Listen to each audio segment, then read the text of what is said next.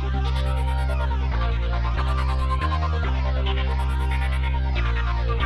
everybody, thanks for coming to another episode of Adventures in Angular. I'm your host, Aaron Frost. I work with Hero Devs, I work with ngConf, and I'm a GDE as well. Today on the panel, we have everyone's favorite, Alyssa Nicol. You caught me at a really bad time. I'm like eating a carrot right now, but hello everyone.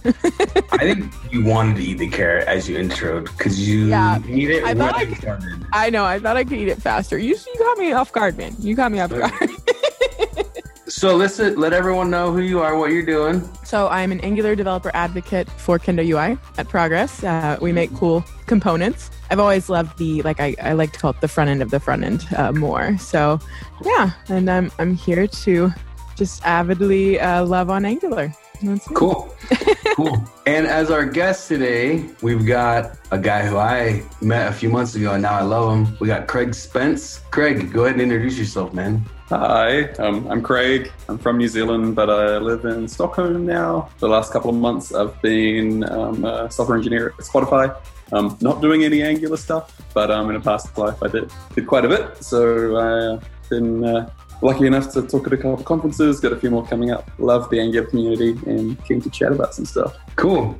This episode is sponsored by Sentry.io. Recently, I came across a great tool for tracking and monitoring problems in my apps. Then I asked them if they wanted to sponsor the show and allow me to share my experience with you. Sentry provides a terrific interface for keeping track of what's going on with my app. It also tracks releases so I can tell if what I deployed makes things better or worse. They give you full stack traces and as much information as possible about the situation when the error occurred to help you track down the errors. Plus, one thing I love, you can customize the context provided by Sentry. So, if you're looking for specific information about the request, you can provide it. It automatically scrubs passwords and secure information, and you can customize the scrubbing as well. Finally, it has a user feedback system built in that you can use to get information from your users. Oh, and I also love that they support open source to the point where they actually open sourced Sentry if you want to self-host it. Use the code DevChat at Sentry.io to get 2 months free on Sentry's small plan. That's code DevChat at Sentry.io. So today we're going to talk about probably one of the most important problems facing the world, which is packs of wild dogs taking over most of the major populated cities in North America. We're going to talk about what's up with New Zealand and the spiders. You guys have a lot of spiders over there? Nah, common misconception. New Zealand's got like a couple of bad ones. Australia's got all the really bad ones. New Zealand's fine. Come visit. Really? Yeah. It's an island, so the spiders didn't make it. Pretty much. I think we've got like one quite bad one, and even then it'll just kind of like bite you and bubble up a bit, and then you'll be okay. Your skin just bubbles. There might be a lie. I mean, like you're not gonna die, so just it's fine. Like I think the most dangerous animal in New Zealand is like a wild pig. Okay, well, that's dangerous. Those are scary. Let's not underestimate them. They're murderous. More often than not, you might see like a little kuni pig. If you Google that, it's like the cutest little pigs in the world. Yeah. I want one. So, Craig, we brought you on. You're an expert in quite a few things. I know you're an expert in NGRX. You're an expert in AngularJS. You're an expert with Angular. Spotify brought you on because of a lot of this expertise. So I figured when we were talking before the show, let's just talk about maybe some of the stuff you learned in your time with Angular and AngularJS. Yeah, I guess so for a bit of context, before I left New Zealand, my whole professional career after university was spent at one company called TradeMe. TradeMe is like New Zealand's basically version of eBay. They kind of got into the market before eBay existed there. They expanded to do things like property and motors and jobs and those kind of things. Pretty New Zealand kind of institution, like very deep market saturation. I really loved the brand. And so I spent 6 years there between uni and leaving the country. And a big deal of that time was on basically a complete site rebuild of taking an existing .NET application and a Backbone mobile site, trying to figure out a way to smush them together into one responsive experience. And that was about 5 years of my life doing that stuff, crossing the bridge from AngularJS all the way through to Angular. I think we were almost on 8 before I left. And so covered a lot of things. I helped figure out our test approach, our test tooling. I helped work on our component library and how to scale this across to, a whole big number of teams building a pretty big Angular app. So I learned quite a bit. How many teams? So when it started, we were, I guess, about 8 of us working centrally on setting up the kind of architecture and some of the decisions. By the time I left, we were more like 20 teams across 3 cities. How many people are on a team, just so that we can do some simple math? Between 5 and 8 kind of thing. Okay. Cross-functional teams, developers, testers, designers. A significant amount of developers, basically. Yeah, enough to be having the kind of problems that you see at that kind of level. Yeah. Yeah, and working on an app that does a lot of stuff. So, you can buy and sell a car, you can buy and sell a house, you can buy and sell a phone, you can list a job, you can find someone to clean your car. It's like all the same app, or they have like a bunch of different apps that do these things? This is one web app. So there's a bunch of native apps that do a lot of these things, but from a code-based point of view, one app, one API with one version that you can't remove anything from. Oh yeah.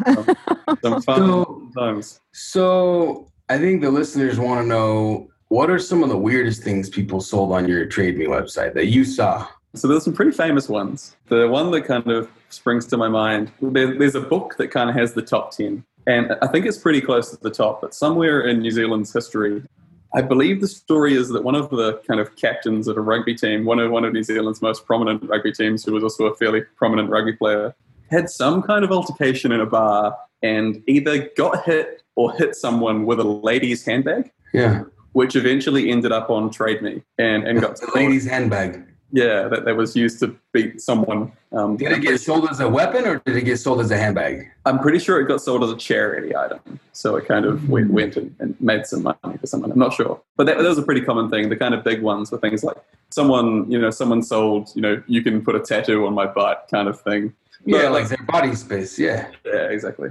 Advertising. That was like selling advertising space. Exactly like that. Yeah. Okay. Lots of those kind of things. Great. Some pretty weird stuff. Anyone ever auction like their own kidney, like a college student that's hungry? I mean, maybe your college students aren't as hungry as the American ones. No, we feed not drowning in debt. That's good. That's good. It's your country. Yeah, I think because of the Trade Me's position, they can kind of have quite an interesting influence on some like more social policy. So, for example, guessing people heard about the shooting in Christchurch last year. In the follow-up to that, we kind of realized that we're able to sell pretty serious weapons on Trade Me. And as a company, we kind of decided, hey, we're not going to do that anymore. At the same time that the government was deciding the same thing. So it was a pretty cool place to work. I really miss everyone there. They were really smart and doing really, really cool things. And you just switched over. How you said they were almost on 8, so it had to have been recent, right? That you got the new job? Yeah. So I finished up there kind of middle of May. Jumped on a plane, came over this way, and then jumped on a plane the next week and went to Tel Aviv to hang with Frosty at Angular Up.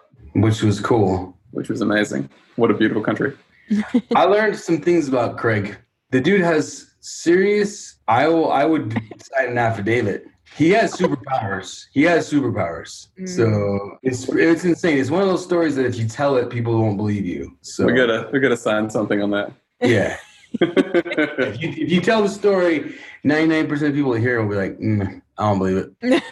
Okay, but you're like not even gonna give us a clue, like. No, I'm not gonna be the guy that ruins his reputation. What happens in Tel Aviv stays in Tel Aviv. Yeah.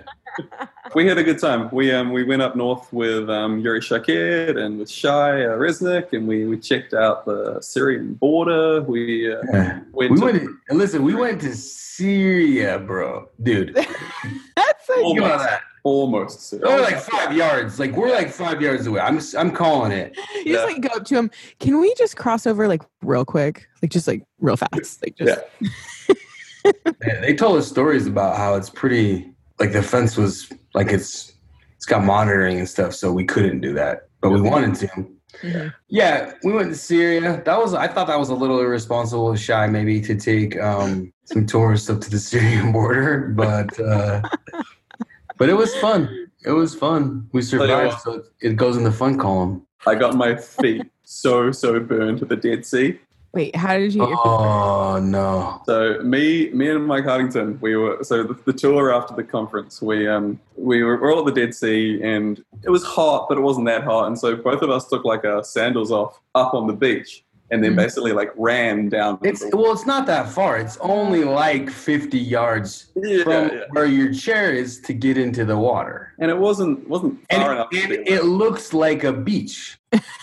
But the sand was like, I had blisters on my feet for a few days after, I think. Wow. So the sand is like thick in mineral, Alyssa, because of what the Dead Sea is. It's like such a That high makes it extra content. hot? So the sun just bakes it. Yo, I took my sandals off like 10 feet from the water, and I had to immediately put them back on because my feet were on fire. So That was the hottest bit. this dude walked 50 yards with no sandals. Insane. And then I also managed to get my head under in the Dead Sea, got water in my eyes, got it in my mouth. So I did dumb stuff in Tel Aviv, but I still... Yeah, there's like 3 things they said don't do. What? Like, don't walk barefoot? Don't put your eyes in the water. He immediately put his eyes in the water. It was an accident. He's like, hey guys, look how I'm floating weird. Watch this. I can float weird. And then all of a sudden he floated upside down and his head's in the water. And you can't clean your eyes out with your hands because your hands have the water on it, right? So just picture me just bawling my eyes out in the middle of the Dead Sea. I mean, like, your eyes were closed. So, like, even with your eyes closed, you go under, it's bad news. Well, they would have been closed, but I was surprised. You under with your eyes open. Well, I was just like lying on my back, and I sort of rolled a bit too far back. Who does that? I'm so sad I missed this. I was pregnant at the time, and I missed this awesome trip that you guys did. You did. It was a really, really good conference. I had such a nice time. You missed it. So much good food. So many good talks. Yeah, it was fun. Everyone should, if you get a chance, go to Angular Up next year. I had a lot of fun. I really enjoyed it. I hope to go back. The one thing I didn't know, which I have since found out, is because I've been to Tel Aviv and because I've been to Israel, there's now a few countries that I'm not allowed to go to, which I didn't know before that. Like, I think it's like a kind of passport-y thing. So if I really want to go to Syria, I can't, but that's okay. I don't really want to go. I just applied for like the TSA pre-check stuff. Yeah. And I'm hoping that I pass. No, I did put Israel on the list, but I'm hoping that. Are you doing global entry or just pre-check? Well, I did both because I don't know what the difference is, so I just did both. No, so pre-check is like for when you're going through security and you want to have an easier time of it in the US. You can do pre-check and you get a shorter line. You don't take your shoes off. You don't take anything like electronics or anything out of your bag, and you just kind of go through and it's faster. Global entry, which does include both, is when you're coming back from other countries, you get you don't have to go through what is it called when it's like you're all these officers and customs. You don't have to go through customs. You just scan your passport and then get a printout and go. So that's what I want. I want that. I want both. I don't go out of the country as often, so I want more the first one. All right, so let's get back, Craig. Let's get back. I feel like I tangented way too early. All right, so you're at Trade Me, you're helping people sell weird stuff, and you've got 100 and something developers, and you're building an AngularJS website, and then you got to go to Angular. It sounds like you're one of the daring people that went to Angular early, because you said NG Upgrade didn't even exist? Yeah, we were in there pretty early on. So we fell in the camp of those who were kind of putting a few too many hopes into Angular. And so when the really big breaking changes started getting announced, we were like, how's this going to work for us? And culturally, we knew that there were a few things that might be a bit hard to navigate. And so we didn't want to get into a world where we had both AngularJS and Angular running. So at that point in time, we had teams who were building on the AngularJS website. They were not having a good time. Developer experience was particularly poor. The mobile performance was particularly poor. And we were trying to replace the old mobile site as kind of like a test. So that wasn't going so well. And so my team kind of regrouped. We got a space of our own in one of our other buildings and kind of just knuckled down and started saying, cool, we've built this thing now. We know some of the pitfalls. How do we lean on Angular? How do we lean on this new architecture? And how do we get to a place where we can deliver all the kind of goals that we have for this project? So with NG Upgrade, like it does a lot of things for you. It makes a lot of things easier. And it sounds like you had to do all that manually. So just explain to us some of the things you had to manually do to glue those two together. Because I think a lot of us who get NG Upgrade take that for granted, potential. And I think it's good to hear maybe from your experience, what you had to do manually. Yeah, so we actually specifically made it so that we didn't have to do anything manually. So what we set about to do was to do a visual rebuild from the AngularJS to the Angular version. So you built from ground up a new site? Yeah, okay. Just built it again from scratch. So no interop? No. Okay. We knew that. How long did that take to get up to feature compatibility with the old one? It was probably another year, to be totally honest with you, if not a bit longer than that. We took on a huge amount of organizational risk with that. We took a huge amount of, the trust that the other teams in the company had with us. We took a lot of that. And I think we ended up doing a really good job. There were definitely some hard things. I would say that the main thing that saved us was that in the AngularJS world, we'd already built out quite a rich component library. And so basically once we rebuilt that in Angular, a lot of the views just kind of came together. We tried to stick to some similar APIs for most of those components. That meant we could automate quite a big deal of the upgrade. I'm talking like code generation automation rather than, because again, the CLI was very new. We didn't really have schematics and stuff like that yet. But as the new tools kind of came along and got more developed, we started using those. And by the time the other teams were on board, we had the full CLI, we had all the schematics and all the ways you can kind of spin up a new Angular application now, along with this kind of custom test tooling that we built, this custom component library that we built. We definitely learned a lot, and there was kind of a lot of stuff to unpack there. But we managed to avoid doing an upgrade, at least. I think it's time for a new segment called Halftime Show, where Craig pulls out his guitar and does a little gig. He does a little road gig for us. I'm going to find a little one because it's probably better. I'll be back in a sec. Yeah, get the uke, bro. I see it on the wall. Yeah, that one. Yep. All right. Oh my gosh.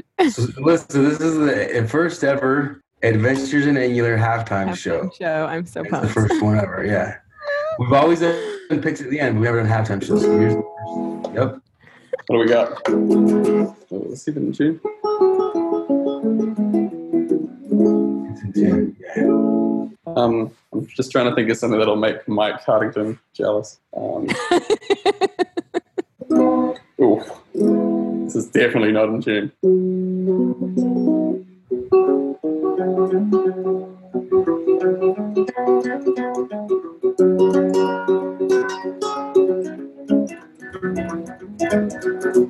There's an Angular theme song for you. Thanks, man. That's great, bro. All right, halftime show. I think apparently we're going to have some guitars at Angular Denver. So. Oh, really? Yeah, so that might be fun. That's good. Yeah, apparently it's a rock star thing. I didn't know you were going. Yeah, I'm coming. Yeah. Are you going, Alyssa? Oh, yeah. I'll be there. Oh, okay. Oh, nice. That's awesome. Yeah, I should really finish my talk. The conference isn't... You got plenty of time, yo. I know. I was going to say, you've got like days. Yeah. You have multiple days. It's the same talk from Angular up, so I'm fine. I'm cheating. Once you get the email that says you can check in for your flight, that's really when you should. That's kind of when you should start. Yeah. That's when you come up with the first idea. Yeah. I like the pressure. We joke, but no kidding. Some of the best ideas come then. Like, I don't know why. It's true. I have like 2 slides I need to add. It'll be fine. And then like 50 I need to get rid of. Yeah. All right.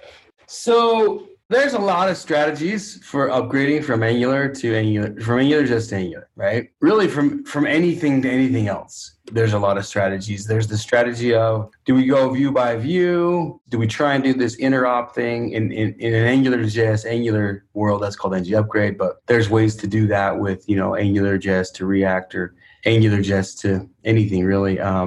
So you guys chose this path of, when we want to rewrite a feature or upgrade a feature, I guess, we'll migrate to Angular. And then I'm guessing you had some hard separation of routes so that you get folds page loads on those. Is that kind of how that would work for the user? So literally for the user, they just did not see the site change for about a year while we were upgrading it. Because at this point we had 3 different sites running. So we had the original TradeMe site from 1999. We had the Backbone site from 2012, and then we had this other new site that we were working on that we had started opting people into. But the feedback that we got was so underwhelming that we had to take another track. And so that other track was Angular, real Angular. So you did the close the doors rewrite path. Yep. When you unveiled it, it sounds like you had rewritten the whole entire thing in the new thing. Yeah, I was going to ask how that works. Like, did you slowly introduce a certain amount of users, or did you just be like, boom, overnight? Like, it's this is now the new app. So we had it as an opt-in for the people who were already seeing the new site, and then we had some pretty hardline goals onto what we wanted it to actually be like before we got people on it again. So one of the really key things there was mobile performance. We kind of had this goal of making it as fast as the previous Backbone app, which was pretty small and thankfully pretty quick. And so we actually ended up going through, several phases trying to get to that kind of performance. As the tooling around Angular got better, our understanding of, how route splitting works, how route preload strategies work, how individual performance optimizations for individual components works, how we can lean on NGRX to make performance better, and then all the way through to, cool, let's throw Angular Universal in the mix because we want it to be fast and we want it to have good SEO. There was these pretty distinct phases of getting the new thing ready and just kind of saying, like, you know what, the way we tried to do this with AngularJS wasn't good enough. It wasn't good enough for our teams. It wasn't good enough for our users. How do we take this new, basically entirely new framework of Angular and really lean on that to get a good experience? So why don't you ruin the ending and tell us how it worked? Like, ultimately successful, ultimately should have gone back to Backbone. How did it go? Ultimately, I consider it a success. So they're still rolling it out. They've got all mobile users on it, as far as I understand. We're talking, an almost 20-year-old company with some pretty change-averse users. And so figuring out a good strategy to introduce this at that kind of bigger breakpoint, it's an ongoing thing. And I was pretty sad to have to leave it, actually. I'm kind of still interested to see how it plays out. But to me, the more interesting challenges around that were kind of some of the cultural ones, like how you actually get big teams to shift technology, how you get people to, ultimately trust a brand new stack. Yeah, because that's what it was, right? At the time, it was like, we're rewriting this. Yeah. Yep.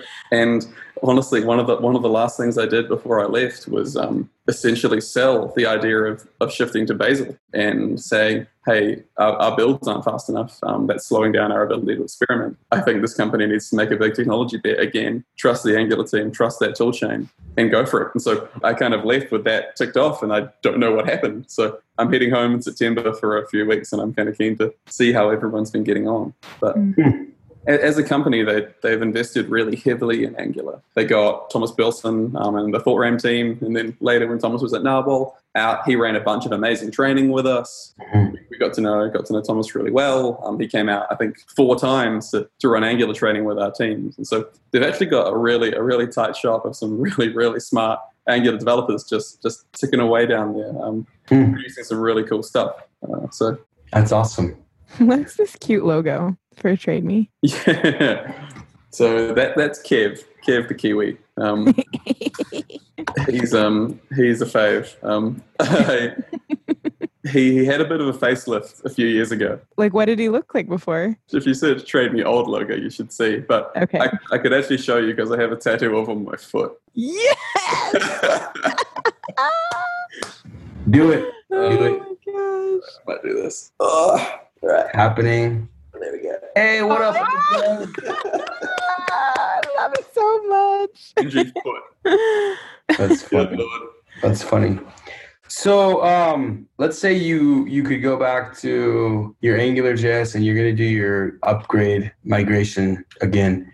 What would you do different? What would you do the same? I'm only asking because a lot of the users are sitting here staring those decisions in the face right now. Totally. What would you do the same? What would you do different? It's a really big question, and I've thought about it a ton. A question that gets asked of me a lot is, got asked of me a lot is, why didn't we build it in React? I stand by Angular being the right decision for a few reasons. One was that we knew we wanted to have a complicated, massive application. We also knew that we didn't have time or necessarily the cultural buy-in to hash out all of the decisions that you have to make to build a really good React application. At the time we first started, React didn't exist. So the initial choice was not even a choice. It was kind of Backbone or Angular at the point in time. And by the time that React came along, we had built up so much Angular skills in-house. We'd built up some pretty strong ties with the community, and those things were really valuable to us. New Zealand is pretty constrained for talent. So we probably knew that either way, React or Angular, we weren't going to be able to hire a whole bunch of devs really easily. But we knew Angular, and we knew we could train people in Angular. And so that was a pretty important consideration for us. We had teams who were used to building .NET kind of MVC applications. And so that was a big part of the original AngularJS decision was MV, VM, or MV, whatever we call it these days. That pattern was going to be familiar to them already. Originally, even when we were doing AngularJS, we went with TypeScript. So we'd been using that with an AngularJS app, and that made part of the migration quite easy too. We already had types generated for our API coverage, that kind of thing. And that's something I definitely have done again. So TypeScript for us really solved a few problems that we just would have, had to solve other ways. So I'd stick with Angular. I think it's the right choice for that particular company. It's the right choice for building an application of that scale where you don't want to necessarily make decisions and you want to be able to depend on, the Angular team who are building pretty incredible tooling to build out a really big application. I'd stick with TypeScript. Again, types have saved me enough times to believe in them now. I really strongly believe in design systems. Obviously, things like Angular Material, which are incredible resources for people who are building applications. There are obviously other options out there as well. Things like Kendo and all those. For us, it was really important for us to have a really strong brand, really that trade me look and feel that we wanted to be able to develop as the application grew and kind of tweak it as time went on without having to do big whole site changes. So the design system really saved us. We invested really heavily in testing, and I think getting a pretty good level of test coverage over the things that mattered. So I remember over the time we kind of swapped from Webpack to System.js, back to Webpack, and then to the Angular CLI, completely ripping out the whole way that our application worked a number of times with a really comfortable test bed underneath it. And so I think that test approach really paid off for us. It's certainly not an Angular specific thing, but there are lots of things that I'd change too. I think we made some big cultural mistakes. My kind of final reflection on the whole project was that we didn't clearly express the goals of the project. Like we as a central team knew what the goals were, but we didn't communicate them well enough. None of the things we did wrong were technology choices. They were more people difficulties. Communication and trust, and how you build those things up when you've lost a bit of trust by saying, "Hey, are we rebuilding this thing again?" We changed people's job titles. I think one of the biggest things we underestimated was how hard building a good front end is. This is a conversation we've seen play out a few times, but kind of the unconscious biases around front end versus back end, what it takes to build an application that is truly responsive, that cares about things like accessibility, about performance, about loading states, about fast transitions between pages, and all those things that are actually really tough engineering things to make. And we just set this expectation that people would just care about that stuff. And so I think we made a few missteps in that side of thing. Technology-wise. What's the answer, though? I mean, just more communication, try harder? Yeah. I think it's always more communication. I think it's about a little bit more bravery when you muck up. I think it's a two-way thing, though. There's a lot of forgiveness involved as well. Saying, "Hey, look, this has taken a while. Here's the stuff that we've got for you. It's not perfect. We want to work with you. This is a thing that we're doing together." Some of those messages got lost a bit along the way. It was pretty tough at sometimes. This isn't a unique problem or a unique story even in software. We lost people who decided that it wasn't the right place for them to work anymore. We made promises to people that we couldn't keep, and then they hadn't worked on Angular for a few years, and so they went and got other jobs, which was all really hard. But ultimately, it was an incredible thing for my own personal development, seeing what those failures look like, and seeing how I changed in the way that I was approaching some of these problems. My own understanding of change management, not that I can claim a deep understanding of it, but I certainly know a bit more than I did at the start. I think the biggest thing that I would have done would be just to get a few more minds in the room as soon as possible, more often. Like when there's a problem, or just like before there's a problem? I mean, ideally before, right? Like, we weren't solving particularly unique problems. We were solving a lot of problems. Like there are a lot of things to consider when you're kind of re-architecting an application. But sometimes we just kind of got in a room, the few of us, and just figured something out. And more often than not, we came up with a good solution. But there's a part there about bringing people into a solution. And it's actually a thing I'm learning a lot about at Spotify. So Stockholm and Sweden are a very consensus-based culture. And that can be really challenging, right? Like sometimes you might just need someone to make a decision. But one of the benefits of like actually reaching consensus is once you get to a decision, you can move forward really quickly. Yeah, because everyone's on board. Exactly. The number of conversations we ended up having to have, we were kind of reselling the same idea to the people that, were going to be building this thing. It wasn't a waste of time. It was really important communication to have. But if you can shift that stuff left, do it faster, then that's something I would have tried to do better. One of the things that I'm really, really proud of was by the end of my time at TradeMe, I was in a team of what we called just evangelists. It was kind of a dev evangelist, dev advocate role, but it was entirely internal. So it was on us to manage basically the training of the teams, the onboarding of the teams, getting them up to speed working in the application, but also kind of selling them on the vision. Doing some of that explaining of the problem space, doing some of that explaining of like, here's why accessibility is important. We can get 20% more people using our product. And if you're a business person, you say, hey, that's 20% more money. Or if you're more design oriented, like it's an inclusive thing. It's about bringing people on board, having those conversations all the way through to. It sounds like you wore so many hats in that job. Yeah, it does really. Incredible. I cared a lot about this project. Again, it was 6 years of my life, so I certainly wasn't doing all these things at once. I started as an intern and I ended up as a tech lead. So I did wear a few hats. I got to rebuild New Zealand's biggest website before I turned 30, and I sure as hell I'm very grateful for that experience, and I learned so much. And I think that's part of why I feel not obligated, but like it's the right thing for me to do, to talk about a lot of this stuff. You see blog posts about all the amazing things that people are doing, all the things that people have overcome and succeeded. Quite frankly, we just stuffed up like in quite a big way, and we recovered from it. But talking about that stuff up is pretty interesting, I think, too. Yeah.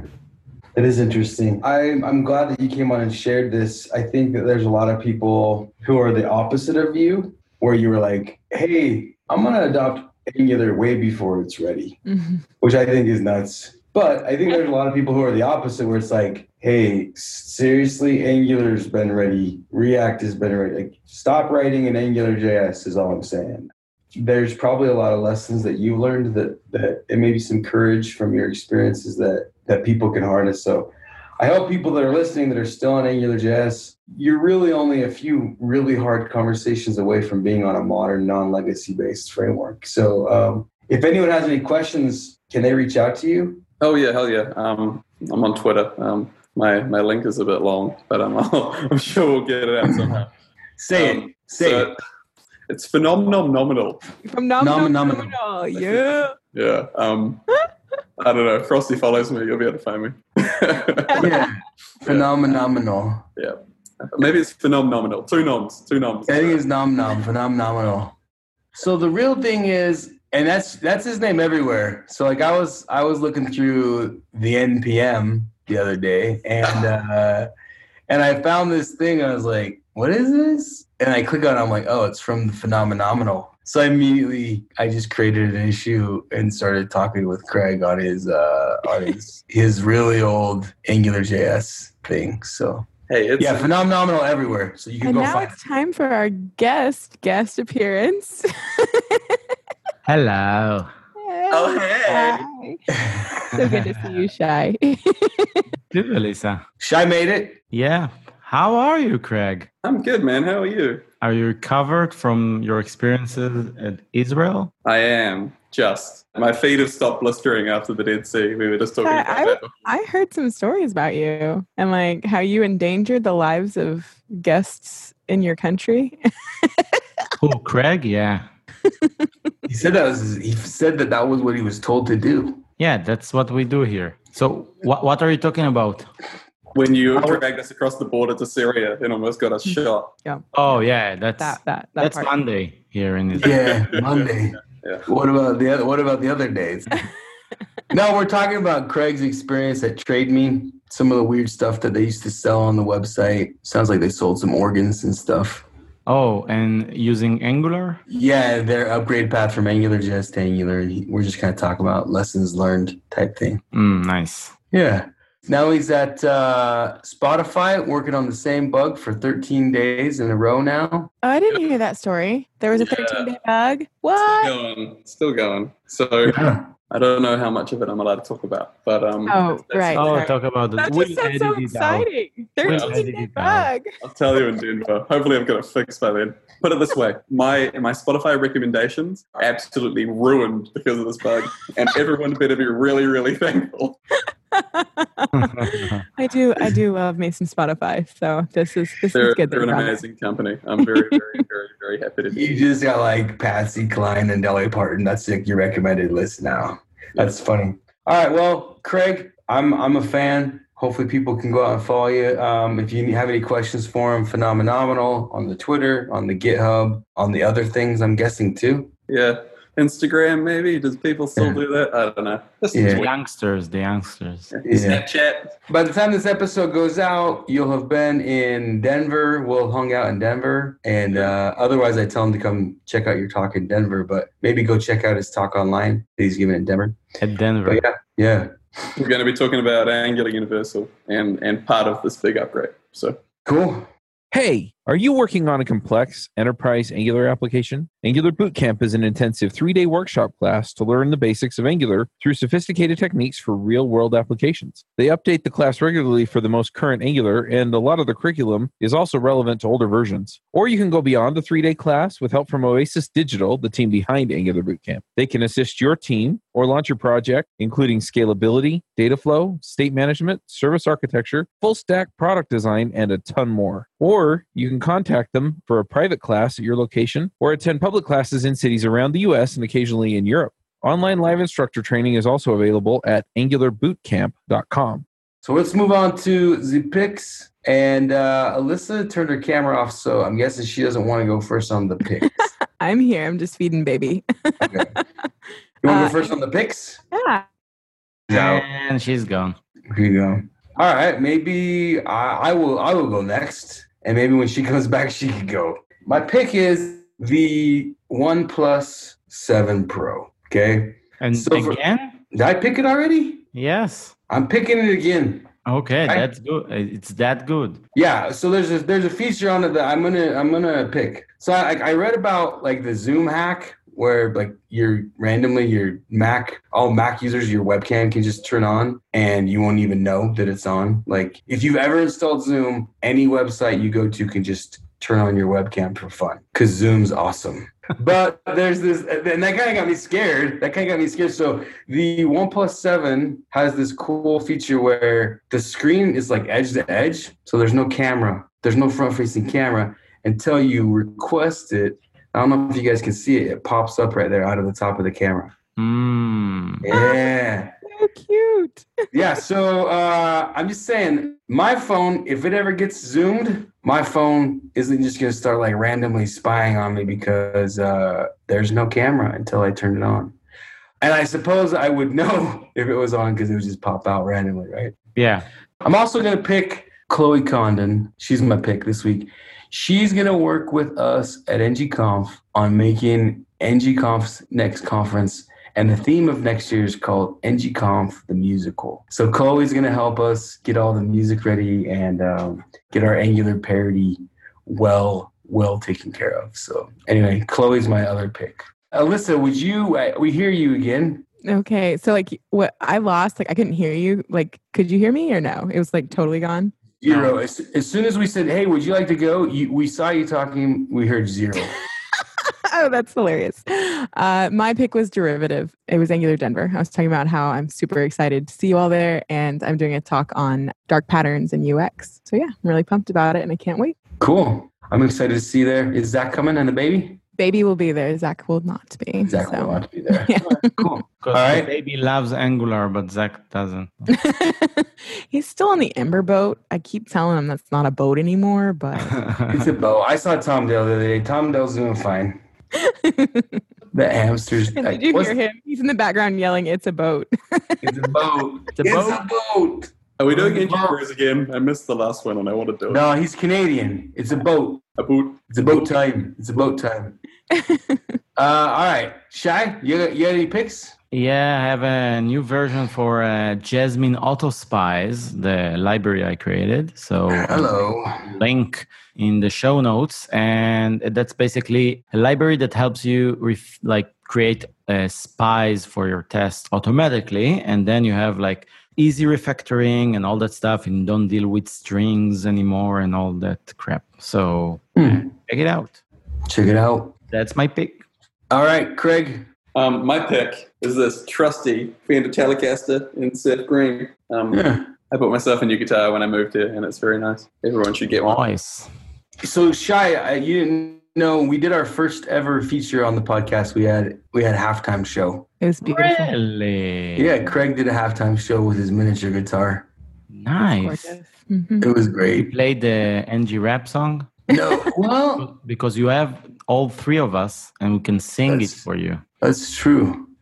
Craig, what did you play? I played the intro to a song by Mr. Frank Turner by the name of If Ever I'll Stray. If Ever I Stray. One of those. Yeah. So yeah, Frank Turner is my pick. Frank Turner is an amazing British musician. He's currently launching a album which is all about incredible women through history, and he's actually running a podcast. About the Angular, baby. So it's all about the Angular, maybe, or what's it about? The Angular It's all about incredible women in history. Yeah. Got it. That's awesome. I want to hear it. You won't be hearing it, it sounds like, because you messed up your Spotify recommendation. Yeah. But maybe the rest of us can hear it. So, all right. Well, Craig, it's been good having you on here. Everyone, reach out to Craig on Twitter. Give him a follow. And Phenomenal.